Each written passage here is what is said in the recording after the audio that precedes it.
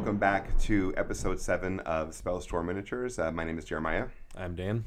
and with us today we have Chad. Chad, say hello to our listeners. Hello, everybody. And welcome back. We're excited to have you on. Yeah, I'm really excited to be here. So today we're going to be talking about what it takes to run a War Machine event.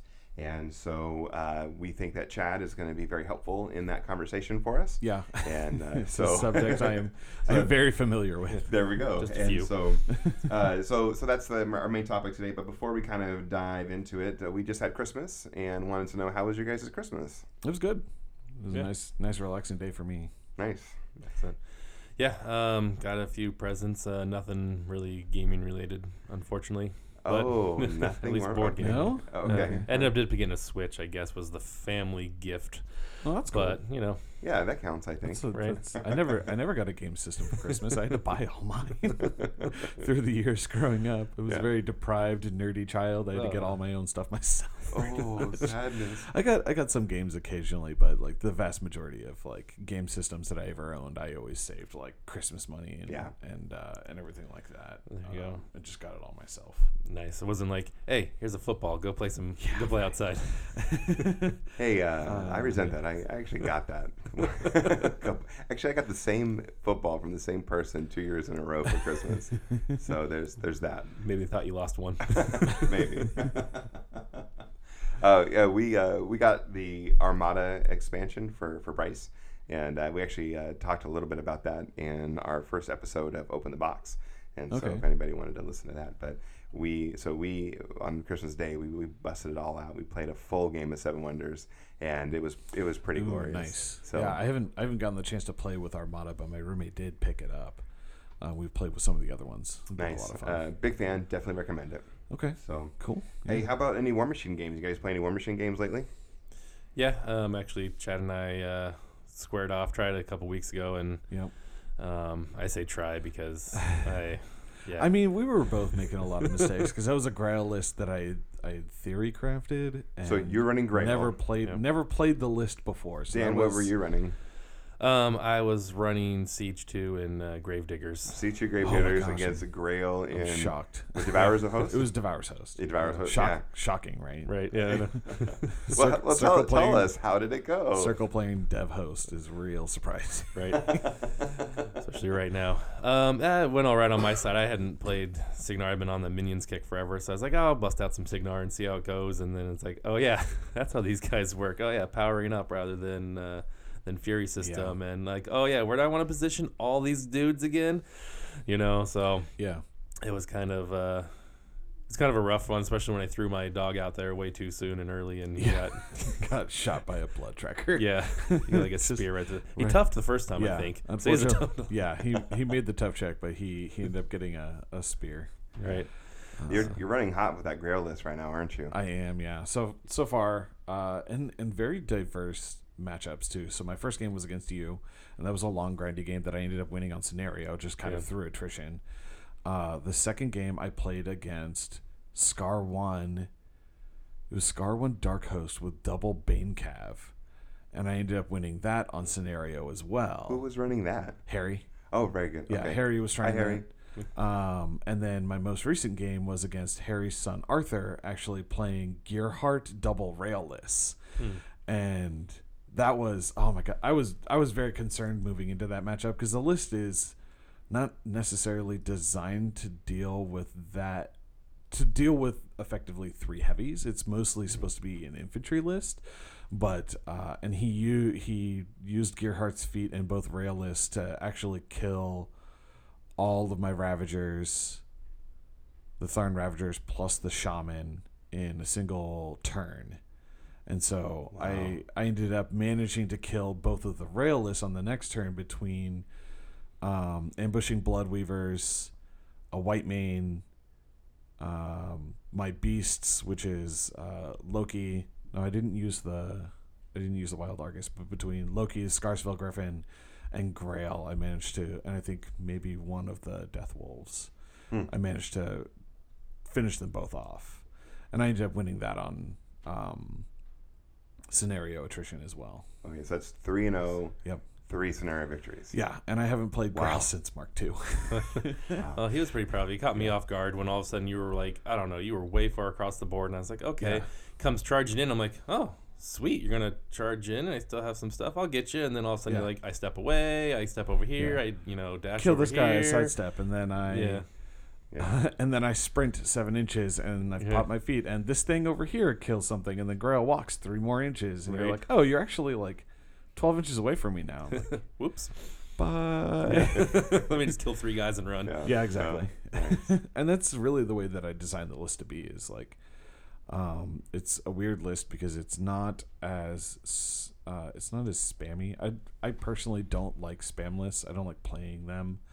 And so from one of our other locals who used to play Circle a long time ago, Jason Walker was kind of my mentor for Circle for a long time. As I was newer to the game, he had been playing them for a little while, and he moved into the area, and he kind of beat into my skull like balanced lists, being able to do some ranged and some melee, and having flexibility in the game. So the list actually has max blood trackers, max Ravager loadout, and then I've got Death Wolves to basically kind of be the bodyguard for Grail, because they're difficult to remove starting with corpse tokens, and because they're wolf sworn technically, he has tactics for them, so he and they can move through each other as long as they're in his command, and they pretty much always are. Nice. And they start with the tokens due to the They theme, start right? with start with the corpse token, and then of course there's Lord of the Feast, which is just a monster now. Yes, and if you everyone's throw- favorite model. Yeah,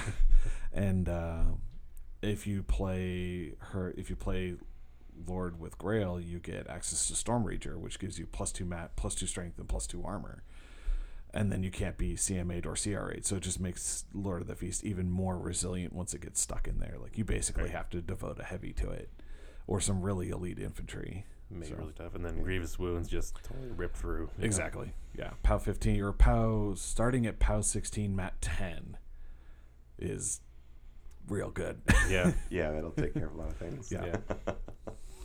Yeah, I had a chance to play at Next Level Gaming in Salem. It's a brand new store, and it just opened up on Lancaster Drive, I think. Ozzy and I went down on Saturday, and we stuck around for 3 rounds. After 3 rounds, both of us were 0-3, and we were facing a drive home, and so I decided just to head out. But I dropped Siphon all 3 rounds. And I did it intentionally because I revised my Siphon list from the 3-man tournament that was on the 3-commander tournament that was on December 8th. And so I revised the list, and my goal was to try to just play through it and see him in different kind of scenarios. So I played Sean in round 1. He was running Mana Wars, and it was I think it was Zarkova 1 with a Victor, and I forgot about the immunity. If you don't have immunity cold, standing in the clouds, kind of thing, and not having a decent mat fixer and stuff like that. So I ended up actually clocking against Sean, and there was just a lot of stuff to chew through, and just took time to do it. And then round 2, I played Alex again from Eugene. And so I think he faced the same list in December, or the first version of it. And so we played each other again, and he was running Scorn, and he had 2 Supreme Guardians in the list, and I was able to take out one of them, which was really helpful, and I was up on scenario against him too, but ultimately I again clocked out. It just takes a lot of rolls against myself to build up the focus on my monstrosities and things like that. And then round 3, I played a guy named Joshua, and he was running the Crix, the statistics. I think they're the ones that have the horn. Yeah, I said it wrong, right? Ladies with the whips. Everyone does. Yeah, You're not the only one. The horns and the whips, right? The 2-inch whips Yeah. and the 1-inch horns. Yeah, super fast, and just kind of ran circles around me, and it was a hard game for me because I didn't expect to get what I received. I guess, I knew after deployment that this game was just bad for me, and so he ended up he ended up getting the assassination, though I'm not sure. I question placement on one model, but it's not, we were in the fun bracket. It doesn't matter. Yeah. You know what I mean? Yeah. So it's like, okay. So do you have Chaos Eliminators in your Siphon list? I did. Okay. Yeah. So they were great. They were awesome. Yeah. They're a great way to get some of that early. Except when you forget his ambushing unit and they're too far to the edge. Whoops. So otherwise they're awesome. Yeah. Get back strike through. So yeah. So that was one of the revisions that I made was putting in the Chaosies into the Siphon list. So you can use their anatomical precision to power up your monstrosities, right? Yes, I do. Okay. Yeah. Yeah, I have a lot of anatomical precision with the overlords and all that stuff. So yeah. So it's not just them, but yeah. And then that was Aaron running his first event down there, right? Yeah, that was Aaron's first event, and actually it was the first War Machine event at Next Level Gaming, and it was day 2 of them being a store. So that was one of the reasons why I wanted to go down was to support them. Right. So they had Friday Night Magic, which was day 1 of their opening. Oh, and then like everyone has, right? Chad loves magic. And then it's just that's a very ambitious day 1, right? Unless you do a lot of publicity about opening the store, and you really know the Magic community, like trying to be successful on opening day and draw an F&M crowd seems very ambitious, but. I think I don't know anything about the owner or the history of, and I don't either. So. I don't either. I just know that they have Wild Things games, which I think gets a lot of foot traffic. Yeah, and they're definitely a big store. Yeah, and so I think it'll be hard to run a game store in a smaller community like Salem, but it's always nice to have an alternative place to go. So it sounds like he's going to be interested in running some of the games that Wild Things may not be interested in running for. Yeah. Like he had a low inventory, for in his store, which is what I'm used to having a higher inventory in some of the stores up here. Yeah. But he had like everything for Blood and Plunder, so which is a historical ships and pirates and things like that, and it looks like a fantastic game. I know not a lot of people play it, but it sounds like he's going to be one of he wants to focus on that and wants to focus on the other games too, and he wants to bring War Machine back. And so for our community, it's kind of cool. Yeah. From my understanding, it's I don't think the War Machine community down there is struggling necessarily due to like shortage of events. I think it's really just there's a shortage of players because I know that a couple of the people have just been really busy with work, a lot, or kind of have moved away from the competitive scene over the last couple of years. I know Lucas is not in the area. He's been really busy with work. I know Jeremy Rand is in the Albany area. He's really busy with work. Yeah. Aaron, I know, is really busy with work, and Tim Bear is another one. He lives in the Lebanon area, and I know that he's kind of moved away from the game because his work also picks up. And so they had kind of a passing of the old guard a little bit, and there's some newer players that are more kind of into it casually. There's a couple of guys that are coming over to War Machine from Warhammer 40K, and they kind of just play the game because it's cool. They're different cool minis. It's a different feel, but they're much more casual about it. They're not quite ready for playing in a tournament or anything like that. So it's kind of this, they're in this midpoint where they're trying to refill the ranks with newer players.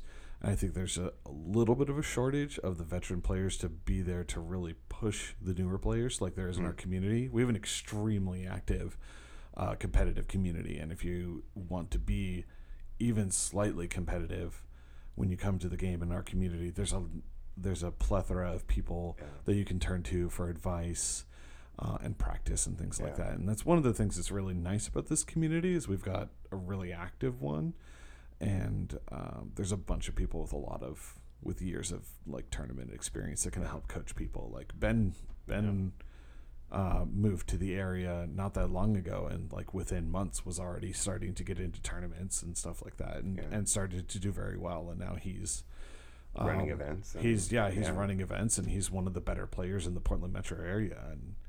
And it was, I mean, he's only been around for couple of years, maybe 2 Yeah, 2.5 I think years he or posted so. a little bit ago about and trying to encourage someone else new in the Discord there, and was like, yeah, I'd only been playing for like 2 years, right? So Yeah.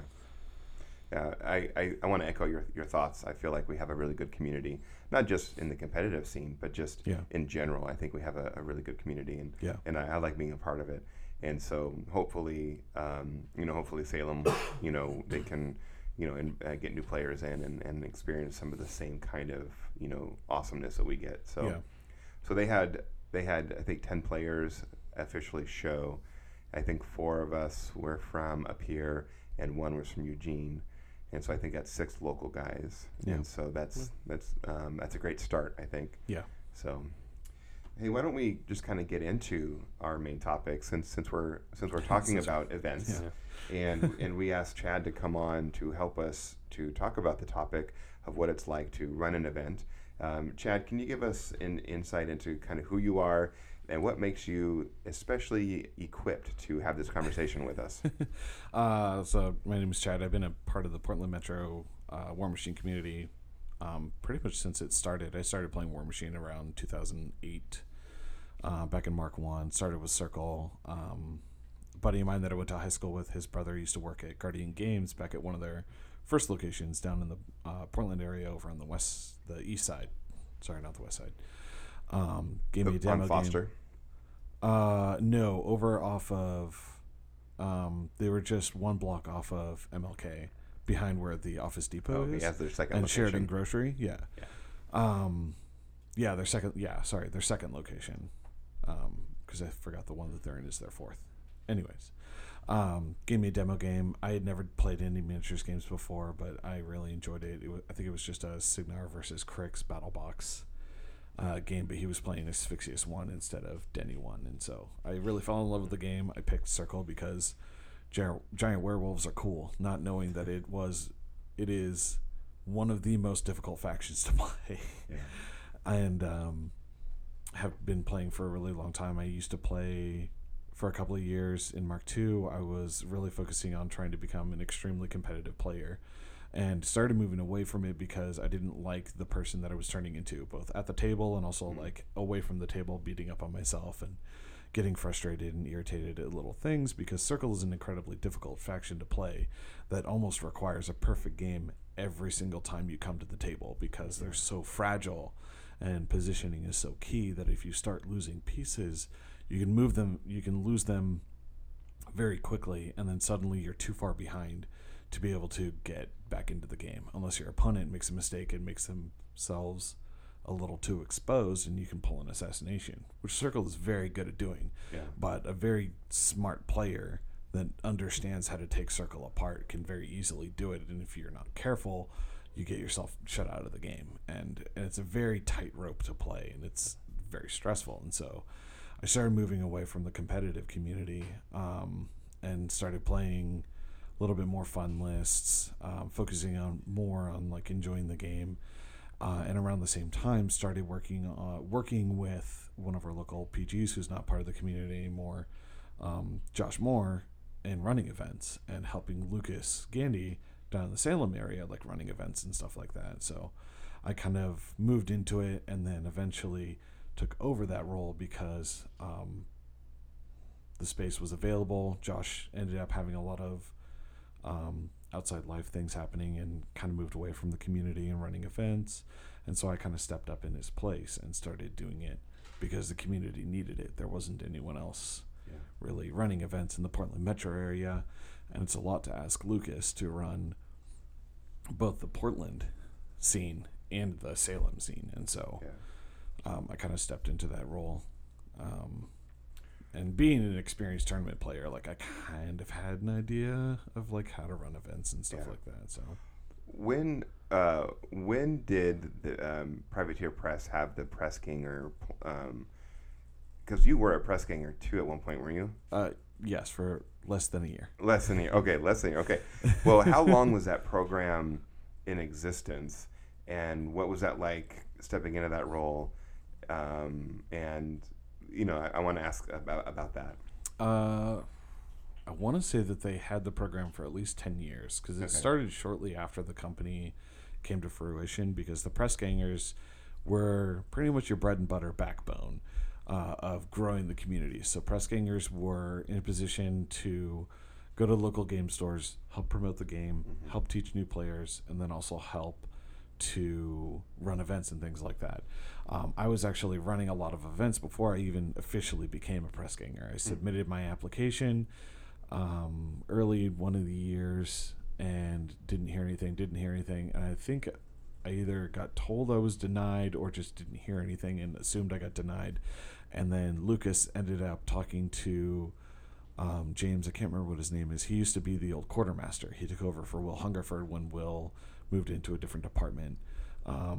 James took over, and Lucas was talking to James and at Lock and Load that summer, and he was like, look, man, I'm struggling. Like, I'm running, like, I need another press ganger in the Portland metro area, because right now there isn't anyone. There's me. I'm running 2 communities. I can't do it. I need somebody else. And James's response was, well, we don't have any applications. And he said, yes, you do. Chad Laubacher applied to be a press ganger, like, push his application through. He's been running the events when I haven't been able to do it. And so James ended up, looking back over it again and then approving it. And then I think I was officially a press ganger that summer. Okay. And then it was later that year, at the end of the year, at the beginning of the next year, is when they announced that they were dissolving the press gang. And I was like, I was very frustrated, but at the same time, I understood where they were coming from. It was kind of some legal pressure, not necessarily on them, but on similar situations with volunteers getting reimbursement of some sort. Primarily, it was volunteers at a number of Comic-Cons were not getting basically equal compensation for the amount of work and time that they were putting into it. And it became a legal action, and it happened actually with the judges for Magic the Gathering too. Okay. It became a legal action, and so I thought a lot of people another game that was also kind of involved. It started with Comic-Con, and then it happened to Wizards, and a lot of people kind of figured that was most likely part of the reason for the move that Privateer did. A lot of people were very upset by it, but Lucas and I had a discussion, and we were, both said, regardless of whether we're press gangers or not, we're going to keep running events because this community wants it, and somebody has to do it. So we still did it. I went to my first and last press gang invitational, PG invitational, at Lock and Load that year, which was not this past year, but the year before. Okay. That was really cool. It's the Thursday before Lock and Load. Privateer Press did like a small tournament, press gangers only, got access to the store early to buy stuff, and it was the year that Grimkin was getting released. Did you buy in? I did not. Oh. Because I had placed a very large order with Runeborn. Oh. Preemptively. I think I did still end up picking up a couple of things, but I ended up pre-ordering like 2 of the starter boxes through Runeborn because I wanted to support my local store, and I was going to be getting that stuff around the same time anyway. If I would have gone to, it was like a week and a half later or something like that the boxes were like readily available in stores. So, so that was my experience as a press ganger. I still kind of consider myself part of the press gang, even though the press gang technically doesn't exist. We're still out there. There are still people. There's a lot of history. Yeah. I've been part of this community for a decade. There's a lot of history.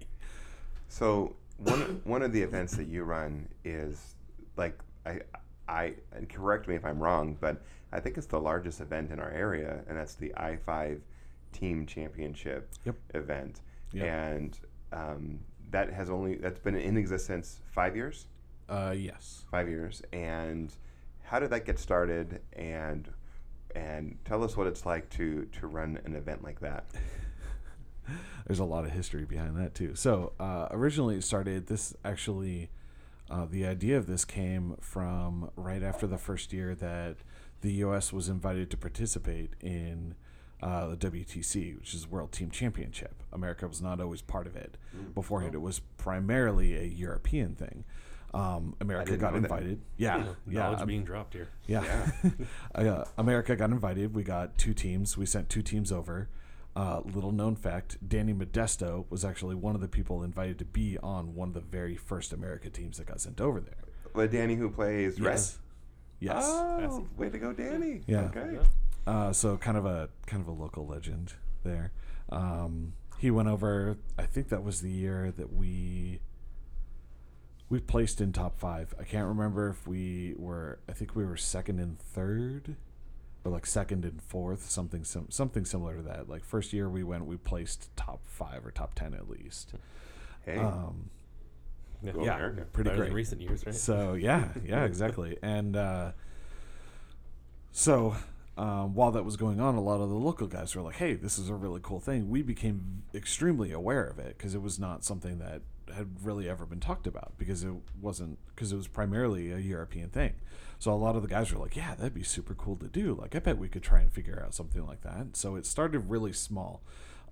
Extremely small, Oregon only pretty much, and we had an extremely huge community at the time, and we actually kind of did it store by store almost, where it was pretty much like the Portland people versus the Salem crew, like Salem and Eugene and stuff like that. And so I think we had 12 teams the first year that we did it. It was either 10 or 12 teams, and they were 4-man teams because we didn't quite have enough to do 5. And I ended up playing on one of the teams. Everyone picked a store captain basically, and the captains picked their teams. And I ended up being on pretty much like the Portland B team, basically. And I played Chromec 1, Morvana 2, which is where I developed the Morvana 2 list that I had that started terrorizing the community in the Portland metro War Machine crowd. A lot of people also started copying this list and playing against it. It was one of my favorite lists. I like that, and I want to hear more about Morvana 2, but you played in the first I-5. Yep. Were you also part of organizing it and running it? No. Okay. I was not part of it. Okay, so who? Stephen Kemp, known as Duck, was the PG for the Salem area. Okay. He and Josh Moore, who was our PG up in this area, started working on it and organizing it. Duck decided that he wanted to play, and so he handed it over to Josh. Okay. Who ended up finishing up organizing it. This was actually played at Borderlands Games down in Salem, and then the next year, they had the space to host that many teams. Yeah. Wow. Well, it was only teams of 4, so a little bit smaller. But still like, a lot. Yeah. Still around 50 players. Yeah. There may have been less teams. It may have been like 8 or 10 teams, but still, you're talking about like 40 players still. Okay. So we did that. I played in it. The second year, Josh organized it. We actually extended the invitation to the Washington crowd because we started going to some of their tournaments and things like that. So like Seattle, Tri-Cities, Tacoma, those guys, some of those people ended up coming down. This year I did not get picked to be on one of the teams. I was a little bummed out by it because I felt like I had grown a lot as a competitive player during that time. Well, yeah, and you have a Morvana list that everyone's copying. Yeah, and and so I ended up making my own team since I didn't get picked for one. So it was myself, JC, Abby, Eli. These were actually 5-man teams, and then Tom, who's been out of the community for a little while. He played Menoth. Okay. Menoth and Gators for a while, but I think we did okay. I think we ended up being 2-1, and we played against the winning Washington team the first round, and ended up barely losing that game. I'm pretty sure I played Kruger 2, Morvana 2 during that time. This was still in Mark II. And then, one of the Washington teams ended up taking the cup from us. Oh. We invite you and you take our toys. Build the rivalry, right? Exactly. So, year 3 was the year that Josh had moved away from the community, and he was planning on organizing it, and then wasn't able to do so, and so he came to Lucas and I and told us to go ahead and. So this is when you kind of step in. Yeah. This is one of the bigger times. Okay. But I had already been running some of the like local tournaments. Sure. And stuff Yeah. Like that. When does the I-5 like become big? Like hosted the convention center or this year? It was the third year. So when you and when Lucas and I took Lucas over stepped in. Yeah, okay. Cool. We worked closely with Tate down at Haven Games when they were still open, and we got the space at the Oregon Convention Center. We bumped it to 16 teams cap.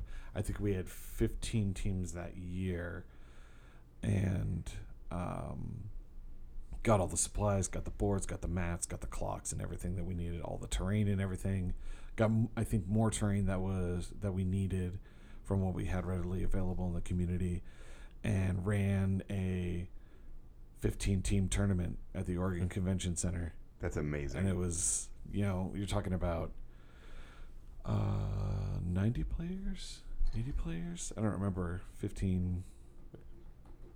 15-5 would be 75.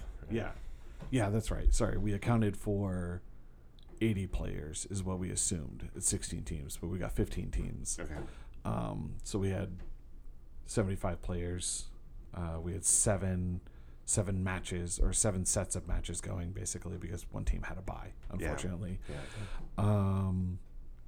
This was the first year that the teams from California came up. So Alex Cosma, Greg Giroux, if I butchered your last name, I'm sorry, and a bunch of those guys came up, and we had a return of Washington players. And this was the year that California took the cup from us. Okay. Seems if you're the new kids, you get. What is this? Oregon won, Washington won, Yep. California won. Yep. All right, I'm keeping track. Yeah. Okay. So, so it was great having all those guys. They had a really good time. And then again, creates a rivalry between the states of, California guys got to have a really strong meta in the area. A lot of those guys that were on that winning team are really high competitive level players that played nationally. Alex Cosma was, I think, a player and a coach, or at least a coach for one of the WTC teams a couple of years ago. Very skilled player, very good guy. I met him actually at the first and only War Machine weekend that I went to the year before the third I-5, and told him about it. He had kind of heard about it a little bit. He was like, "Oh, you're one of the guys that's kind of like behind it." I was like, "Yeah, a little bit, but my buddy Josh that I live with is the primary organizer for it." And then the next year is when Josh handed it to Lucas and I.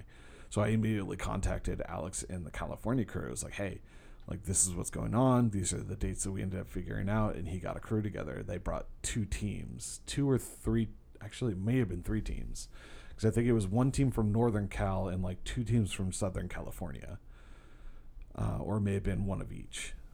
And then they came up and took the cup. And then the next year we did it at the Oregon Convention Center again. I think we had 14 teams. There was a little bit of a snafu where we had 2 people that we thought were captains that ended up being on the same team. So we had 14 teams that year. No, we had 15 teams again, which is why we didn't have 16.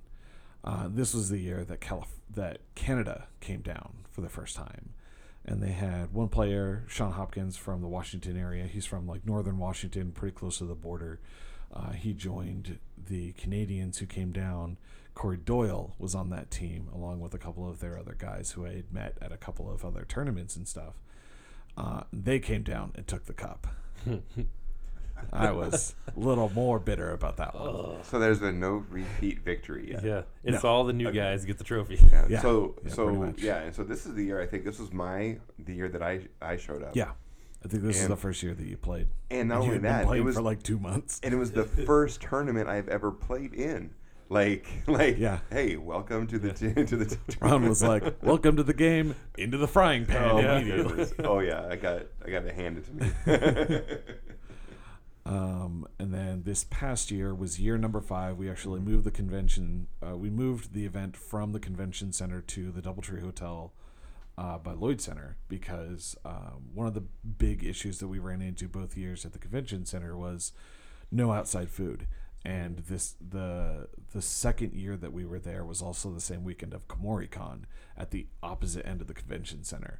And so like none of the restaurants down by us were open, so all my guys had to walk across the convention center to the main area, to the middle area, to go get food and stuff like that. And it was a big setback. It puts a big wrench in the schedule, waiting on people and everything. And so we decided that we wanted to move away from there. We wanted to get to somewhere where we could cater. And Lucas and I had looked at a couple of different venues early in the year. Lucas got, this is like late in the year. It was like shortly after the 4th I-5. We started looking around at a handful of different places. And Lucas got very busy with work and everything. So I ended up organizing the majority of this past year's I-5 by myself. Working with Hans and Ryan over at PGS, because they were going to be sponsoring us again this year for the second year, and we ended up doing it at the DoubleTree, and it worked out pretty well. I feel like I think we did end up with the 16 teams, and then we realized that we didn't have the boards that we needed, despite the fact that I ran into a number of snags the week of the event happening. We still managed to get it all pulled off and everything, because I realized this Saturday that we were setting everything up. This year was actually, we spread it over 2 days. So let me wrap this back a little bit. This year we wanted to do something bigger. We were opening it up to 24 teams, because we had a lot of people asking about being interested. And so we felt like we had enough interest that we could bump it to 24 teams, do it over the course of 2 days, which is why we did it at the hotel venue. And then we ended up getting 16 teams, little less interest. There was a couple of teams that weren't interested in returning, but then we also picked up some extra teams. The people from Bend actually brought 2 teams themselves as opposed to just one, which was really cool to see. And then the morning of, we realized that we didn't have enough boards, because we'd only bought enough boards for 14 team matches. And so we were short about 5 boards, and got it figured out.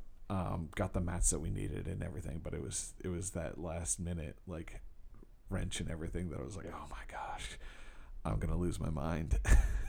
I don't think you can run an event without having last minute wrenches. Yeah, especially that big of one. I mean, it seemed to go all right, at least from my perspective. Yeah, the whole duck on the water thing, right? Yeah. You may be kicking frantically, but on the surface, everything's calm, everything's fine. So I haven't started thinking about what all I'm gonna do next year. I've got some ideas. I've had a couple of people volunteer to help me organize and some ideas and things like that. So. We'll wait and see. This year's been really crazy for me personally. I had a lot of issues outside of work and stuff like that, and then also just the stress of organizing and executing I-5 by myself. So, and then this year, Canada took it again. Oh. And again, by U.S. bringing 4 foreigners across the border. Yeah, and our very own Aaron Allen played on that team, as well as Corey Doyle and some other very skilled players from the Canada area. So, I think the team tournament format is the most fun, and I think that it's exciting that up here on the West Coast that we have something like that to look forward to every year. Yeah. And so whatever you end up doing, I just want to support it and definitely be participating in it. And maybe next year, my own son will participate in with me. Yeah. So. I mean, we might get enough people for a couple teams from. From the Filthy Casuals. Yeah. The Filthy Casuals are spreading. Yes. Yeah. So that's a great rundown. That's a great history of the I-5 team tournament championship. What is it called? The I-5 Team Championship. I-5 Team Championship. Thank you. The name originally came from stores along the I-5 corridor, because it started in Oregon. So it started with stores in the Portland area, which was Red Castle Games, Guardian Games, and then there was what was it? Evolution Games. It was either Evolution or Castle of Games in Eugene, and then there was Borderland Games, and Haven Games was pretty new. This was actually like the very first I-5 was one of the very first times that I ever met Lucas Gandy and Jeremy Rand and Matt Snyder and a bunch of those guys from the Salem area. Because we had gone to like a couple of tournaments there. I think maybe I had encountered them there, but the first I-5 was one of the first years that we really got to know the Salem area and really made them a part of the Portland metro area and just exploded with players. Nice. And so that was really awesome. Lucas and I have been good friends ever since then. And Lucas and Jeremy and a bunch of those guys, they're all great guys. I miss them. I'm sorry I don't get to see you guys as much as I wish I could. Unfortunately, adult life sucks. Adulting, yeah. So at Spellstorm Miniatures, our vision here, we wanted to inspire people to play more. And so we have 2 more questions for you that relate to new players and or getting something new started in an area. Mm-hmm. And so why don't we just ask you to bring it down to the local level. Yeah. You know, you got stores that in a random city and in a random country, mm-hmm. and they're running an event, but maybe a listener of ours is listening, and they have never participated in an event before. They've never done a tournament. You know, maybe they're doing Garage Machine or they're playing on the dining room table. Yeah. But they've never ventured out. What advice would you give them? How would you encourage them to get out and meet new people and play games in a tournament? That's an excellent question. I guess if you want to learn more about the game and grow as a player, and become better at the game, eventually you're going to have to start playing against other people. You can't just play with your same group of friends, because you're all only as good as the strongest player in that group of friends. You're only ever as strong. Your community is really only ever as strong as whoever your weakest player is, a lot of times. And you as a player can't improve unless you start playing against people that challenge you. Mm-hmm. And that was one of the things that helped spark the Portland metro areas. There started to become some people moving into the area that played War Machine from different areas, or maybe came out of their garages and introduced slightly new styles, different factions, a flux of different factions, strength of factions, and things like that. And that forces everyone to react. You can do one of two things. You can either adapt and grow, or you can not adapt and get pushed out and, never grow as a player. And everyone brings their own style to the table. Eli and I are both circle players at heart. We're both very skilled players. We both play the faction differently. We see different things that we enjoy, different strategies and things that we try and aim for. And so playing against each of us is a different experience, even if we're playing against Circle. Same things for Khador, Cygnar, Trollbloods. A lot of those people all bring all sorts of different things, and everyone brings their own style to every faction that they play. So if you want to grow as a player, eventually you're going to have to start playing against other people. If you want to do it casually, totally fine. There's no pressure. If you don't want to play in a tournament, totally fine. It's not for everybody. But if you want to play competitively and you want to learn to play on a clock, I recommend starting small with a clock at some casual games and things like that. The easiest way to do it. The toughest way to do it is just go sign up and go play. Figure it out as you go. You learn fast, though, I guess. It does. And, if you want to ease into it, I recommend starting with a clock, playing. There are time guidelines in the Steamroller packet, even for relaxed timers. And those are free downloads from PP on the website. Yeah, you can follow those guidelines. And then one of the other good ways to do it, honestly, is if you want to be really quick, put yourself on a turn timer of like 15 minutes and then shorten it as you get faster and faster. And it teaches you to make faster decisions, quicker decisions, notice things better, commit to plans, because that's a big problem that a lot of people have is they get in their head and they get analysis paralysis and they sit there for 20 minutes staring at the table trying to unfold this plan. Yep. They start executing the plan, and 5 minutes in, they mess something up, or a dice roll doesn't go their way, and then they're like, well, crap, now I have to reanalyze this entire, and then you waste another 10 minutes trying to fix your correction. And playing on a timer, getting used to playing on a clock and playing on a short timer helps you reevaluate and be like, okay, that didn't happen the way I wanted it to. Collect yourself, move on, do something else, look at the table, something different. A lot of times just looking at a different section of the table can help you kind of get past something. If you get really hung up on an attack roll over here where a solo didn't clear a flag, if you move to the other side of the table to do something, sometimes it'll help you kind of clear your mind a little bit. Yeah. So yeah, if you want to get out of your garage, you got to get out and play other players, start on a clock, and then just find something small to play in. If you can. If you can't find something small, hop into whatever it's available. As far as like running an event, if you're concerned about it, you can start small again. Yeah. 4-man scrambles. Yeah, that's my next question. Yeah. Is let me frame it and then Sure. and then let you kind of run. Okay. Yeah. So let's say someone who is listening to this podcast lives in an area where there aren't any events at all. Mm-hmm. Okay. And then they kind of have to do, like, how do you run an event is sort of the first fold of that question. But the second fold is how do you then recruit players? Yeah. You know, I mean, you can have an event, and if no one shows, you know, it's a big bummer. Yeah. And so there's sort of twofold there. Yeah. So the first step, honestly, I think is figure out if your players want a tournament. If you have a player base that just wants to play casually and nobody wants a tournament, then there's not really any point in taking the other steps to organize something. That's what's happening in Bend right now. They think they have a large group of garage machine players, and in fact, I think they literally play in a garage. Yeah, I was going to say, isn't it like a repair garage? One of the guys owns a business, and that's where they play. Yeah. And they're actually hosting their first event this coming February. Yeah. And so this is like the perfect time to talk about this topic as it relates to our Bend players, Yeah. but other players around the world, you know. Sorry, keep going. I interrupted you. No, that's fine.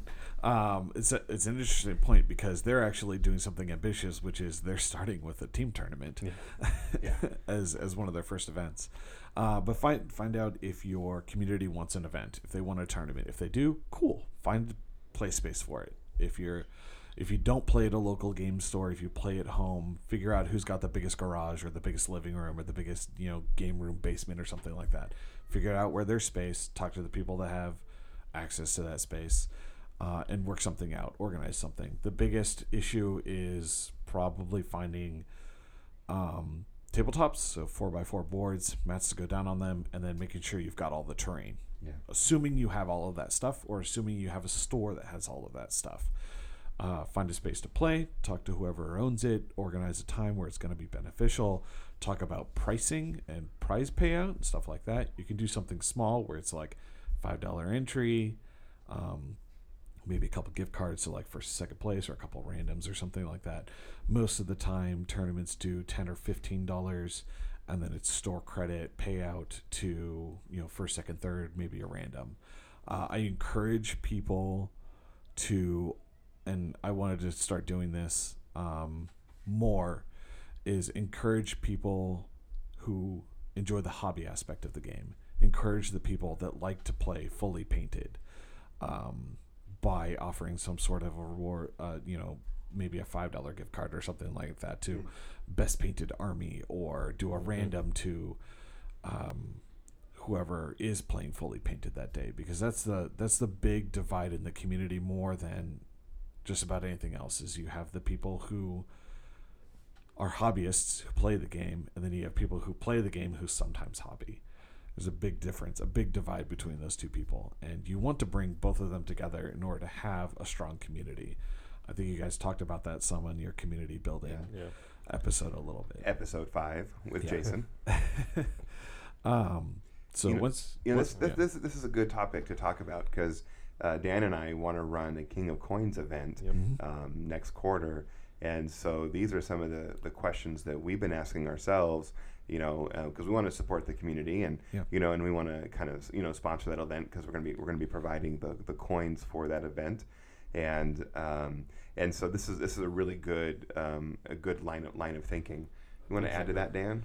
No, yeah, exactly. It's been a lot of that toil of the prize support because you want to make it fun, and like you said, this is kind of going to be a little bit different. Whereas, you can almost kind of casually get into it, and that's one of the things, like you said, it's sometimes hard. I know when I started, at least, to go like, okay, hey, this is a new game. I'm gonna chunk out 8 hours of my Saturday or my Sunday or more, and go play this. Especially if you have a family or something. Yeah, that's also something really important to let people know in the community is that playing competitively and playing in a lot of tournaments is a time commitment, and you need to be ready and willing to make that commitment. Right. If you aren't, totally fine. To understand. Like I said, tournament play is not for everybody. If you just want to throw dice for like one game, one afternoon, one Saturday or something like that, totally fine. Understandable. It is a big time commitment, and not everyone can do it. Yeah, indeed, exactly. That's why I like the setup. The Masters coming up, and then you ran. It was Champions, right, last year. Yeah, it was also Champions. Or was it a Masters? Yeah, that was another thing that was surprisingly successful. That it was started as like a fun idea, and then people were like, "This is awesome." And we've done pretty much one every year at least, I think. Yeah, in the same format with the pods and stuff. Yeah. Nice. We've done, I think the original time we did it off of, it was the Iron Gauntlet. And so you could actually play based off of the original Iron Gauntlet rules, which was you could have lists from multiple factions. Nice. Oh, it's interesting. So you could have like a Scorn list and a Cygnar list or something. No, I wouldn't, but that's a lot. You could have a Scorn and a Khador list. Yeah. Or Cephalix and pigs. Right. Yeah, so that's very competitive. Cephalix and pigs. Right, there you go. Arcadia Siphon, that'd be interesting. Yeah, if you're Adam Bernstein, that's a regular Saturday, right? Right. Yeah. So like I said, something like that's a great way. You can just schedule out a game and you play it. Yeah. Not too huge, and it was a great way to kind of get to know other people outside of that. Hey, I'm just gonna go and all 7 of these guys all know each other, and I'm just kind of the new guy. A little bit easier for that. That's why the King of Coins again was kind of bringing to that one was a little bit more casual too, in the fact that the way it's going to be ran a little bit is you could be playing your buddy on that fun game whenever, and you throw down that challenge, try to get that coin, or you could be in a tournament, you see the guy across the table. Well, you're playing a game already anyway, so why not? Let's raise the stakes. Exactly, make it a little more interesting. So. Yeah, that's what I had to add. No, you said something interesting, and I want to maybe close with this thought, and then we'll wrap up our episode for the day. But you said something about making friends. I was talking with Alex at the Next Level Gaming tournament a couple days ago, and he was saying he just kind of made a comment. And he was like, "I met all my friends through War Machine," and like that's all my friends now. Like, Yeah, I mean, I've got friends from high school that I still hang out with from time to time, but a large number of the people that I still see on a regular basis, talk to on a regular basis, and hang out with at the game store are people that I met in the War Machine community. Yeah.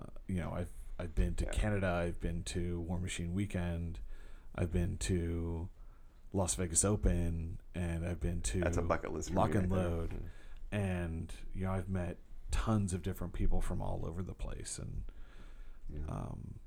it's been great. It's a great experience. It's one reason why. It's one of the main reasons why I'm still part of this community is all of the friendships that I've made around this game. That's great. I would broaden it just a little bit, and just to say that all my friends are gamers in some fashion. Yeah. Not everyone plays War Machine, but most all my friends are gamers. Yeah. So. Well, why don't we call it a day, I guess, for this section, for this topic. And chances are, Chad, I'd love to have you on in the future to talk about it some more, maybe when we get some details on the next I-5 and have you come on and plug the event. And, because we want to support what's going on in the community. Yeah. That's the point of the podcast. So speaking of what's going on in the community, on January 6th, Rune and Board is hosting Scramblers, and you mentioned that briefly. Yes. One more time, can you tell us what a Scrambler is? So Scramble is actually a really simple concept. It's a 4-man tournament, single list, single scenario, best of obviously one matchup. So it's a mini tournament that's meant to be played very fast. We did this as a way to get like a lot of competitive games in on a small scale. So usually we were doing it at a game store, $5 buy-in, winner takes all. You're basically playing 2 games. You win the first game, you go into the second one. If you lose the first game, you could play the second one if you wanted to, or you could go off and do something else. Like another scrambler. Yeah, exactly. So that's what we're going to be doing, or what we're doing at Rune Board, which is where I work, out in downtown Hillsborough. It's a game store. We're expanding into the space next door. We're going to be doing scrambles on the 6th, which this might not make it out in time for. That's right. I think this episode is going to drop the day after, but we still want to talk about it because it's a fun format. And I think Oz and I are going to go plan on at least one scrambler, and we'll see how we do, and then maybe stick around for a second. Right, I'm going to try. Nice, cool. Yeah, it's a good way to try and get a competitive game in. And you mentioned briefly, and I didn't think about it before, but actually, organizing and doing the Masters Leagues is actually another really good way to kind of get a tournament feel at a more casual pace. That might be a good starting point if you can organize it. Agreed. Get players signed up, put them into brackets. We usually try and do it based off of skill level or experience. If you've got a really even pool of players, do it randomly. Everyone has assigned players each week. Everyone plays the same scenario, just like in a tournament, except you've got a week to meet up with your partner, play your game, and then report it. You can play games out of order, and then eventually it also adds another cool dynamic of, okay, I'm up on this much in scenarios, or I'm winning on, I've won this many games, and we've always done like winner, whoever has the best record in the pod after everyone's played each other, makes it to the winner's bracket, and then they do another tournament on another day. And then if you've got enough players, you do wild cards in there. I like that. That's great. And we have that in writing on the COG Collective website. You can go to the events page, and you can find the information on, And speaking of, our Masters begins on what date, Dan? The 14th. Yep. So you still have a couple days if you're listening to this. That's right. Yeah. I'm going to be in there. Nice. Dan, you participating? Yes, I'm signed up. I don't see my name on the list yet, but I'm signed up on the forums at least, so Very good. Should be in there. Yeah. Ozzy and I are him and Han. Probably going to him. Or Ha. Whichever one means you play. I think probably. I think we should commit. Yeah. You're right. I think we should commit. Just like you should commit to something else, Jeremiah. Like my scoring army that I've been trying to build. Assembling your score. I'm so slow. Hey, I built a Cannoneer and a Sentry on Thursday. Awesome. So I'm happy. It's a good start. So I'm slowly getting there. You need some troops. The next event on our list is the King of Coins. Dan talked about that earlier. We don't have a date set yet for that, but we're working on it, and we're looking forward to doing that. And then the last event that we want to plug is the 3-man team tournament in Bend, and that's going to be February 9th. And so we want to encourage everyone along the I-5 to make it over the mountain and go support the Bend guys. Yep. Oh, very good. So one more thing, I guess. The question is, what are you working on? We introduced a new segment. It's called Finish a Figure. Mm-hmm. And so wanted to know what your figure is and if you finished it. And if not, is it going to be your figure for next time? So, Dan, what are you working on? Well, personally, I failed. I haven't picked up a paintbrush in like 3 weeks now. It's I feel hard, you there, man. Right? Yeah. Especially you got Christmas going on. You've got the holidays. You got family. You got the kids. Now school's out. You got so much going on, right? And so, yeah, it's kind of rough there. But my goal is, next couple weeks I'm going to get something because, again, that Masters is coming up. I want to be assembled, painted. Well, I'm not going to be. I know I'm not going to be all painted, but majority of it painted. Yeah, at least get some assembly done. So probably my brigands. I got to kind of want to get them done. They seem like they'll be easy enough to paint up. Little unit. So you think that until you start working on a pig model. Yeah, true. Yeah, I can speak from done experience. Yeah. All right, let's just go tabletop quality, so it doesn't have to be perfect on it. Yeah. There's still more to it than you think. My last finished figure model was I wanted to do the Gunbore, and I did not finish, and so I'm going to keep it as my next painted model. And the reason why I'm not painting Scorn is because I have none of it primed, and so I'm only painting things that are currently primed, which happens to be a bunch of pick stuff. Yeah. Which can count as Scorn. Yeah. So it kind of counts. Just get a Taskmaster, it'll be fine. Yeah. Yeah. There you go. And now we need to get you a posse and and a pot, and you'll be. Oh man. Oh yeah. Okay, Chad, what's on your desk? We'll wrap up with that. What's on your desk? Too much. Too much. I have too much stuff on my desk right now. I've got currently I've got some 40K models and some. I know, blasphemy. Yeah. And some War Machine models that need to get repaired. I need to re-glue Grail to his base. Unfortunately, he popped off. I'm gonna have to run a pin through his foot and into the base, and then I gotta put Loki's hook back on. But I'm planning on playing that Grail list for the Masters League, and I'm excited to get some more experience with it. It's a really fun list. There's a lot of stuff going on, and I think it catches some people off guard. Nice. But I'm excited for that. And eventually I want to get Grail painted up. Most of my circle is actually painted, and so I should finish it off. But also, my blood trackers need to be redone. They're beat up. Fair. They're very beat up. Yeah. And their color scheme doesn't match with the rest of my army. Yeah. So I need to fix it. It bothers me. Yeah. And this is where Scott will say something about having a gloss finish or a matte finish to protect your model once you get it painted. So. Well, very good. I, for one, I'm thankful for the conversation we had today. We learned a lot about our area and the history of events in our area. I could talk for hours. Yeah, no, I appreciate about that. Everything. And I hope that our listeners, if you're someone who has never played in a tournament, I want to invite you to get out, find a tournament and participate and just do it. You may surprise yourself and you may have more fun than you think. And then if you're living in an area where there aren't a lot of events happening, I want to encourage you to maybe step up and take some leadership in that area, and see about connecting with some other folks who play in your area to play. Any final thoughts? No, just thank you and appreciate it. Very good. Yeah. This is Spellstorm Miniatures, and our goal is just to inspire you to play more. Thanks.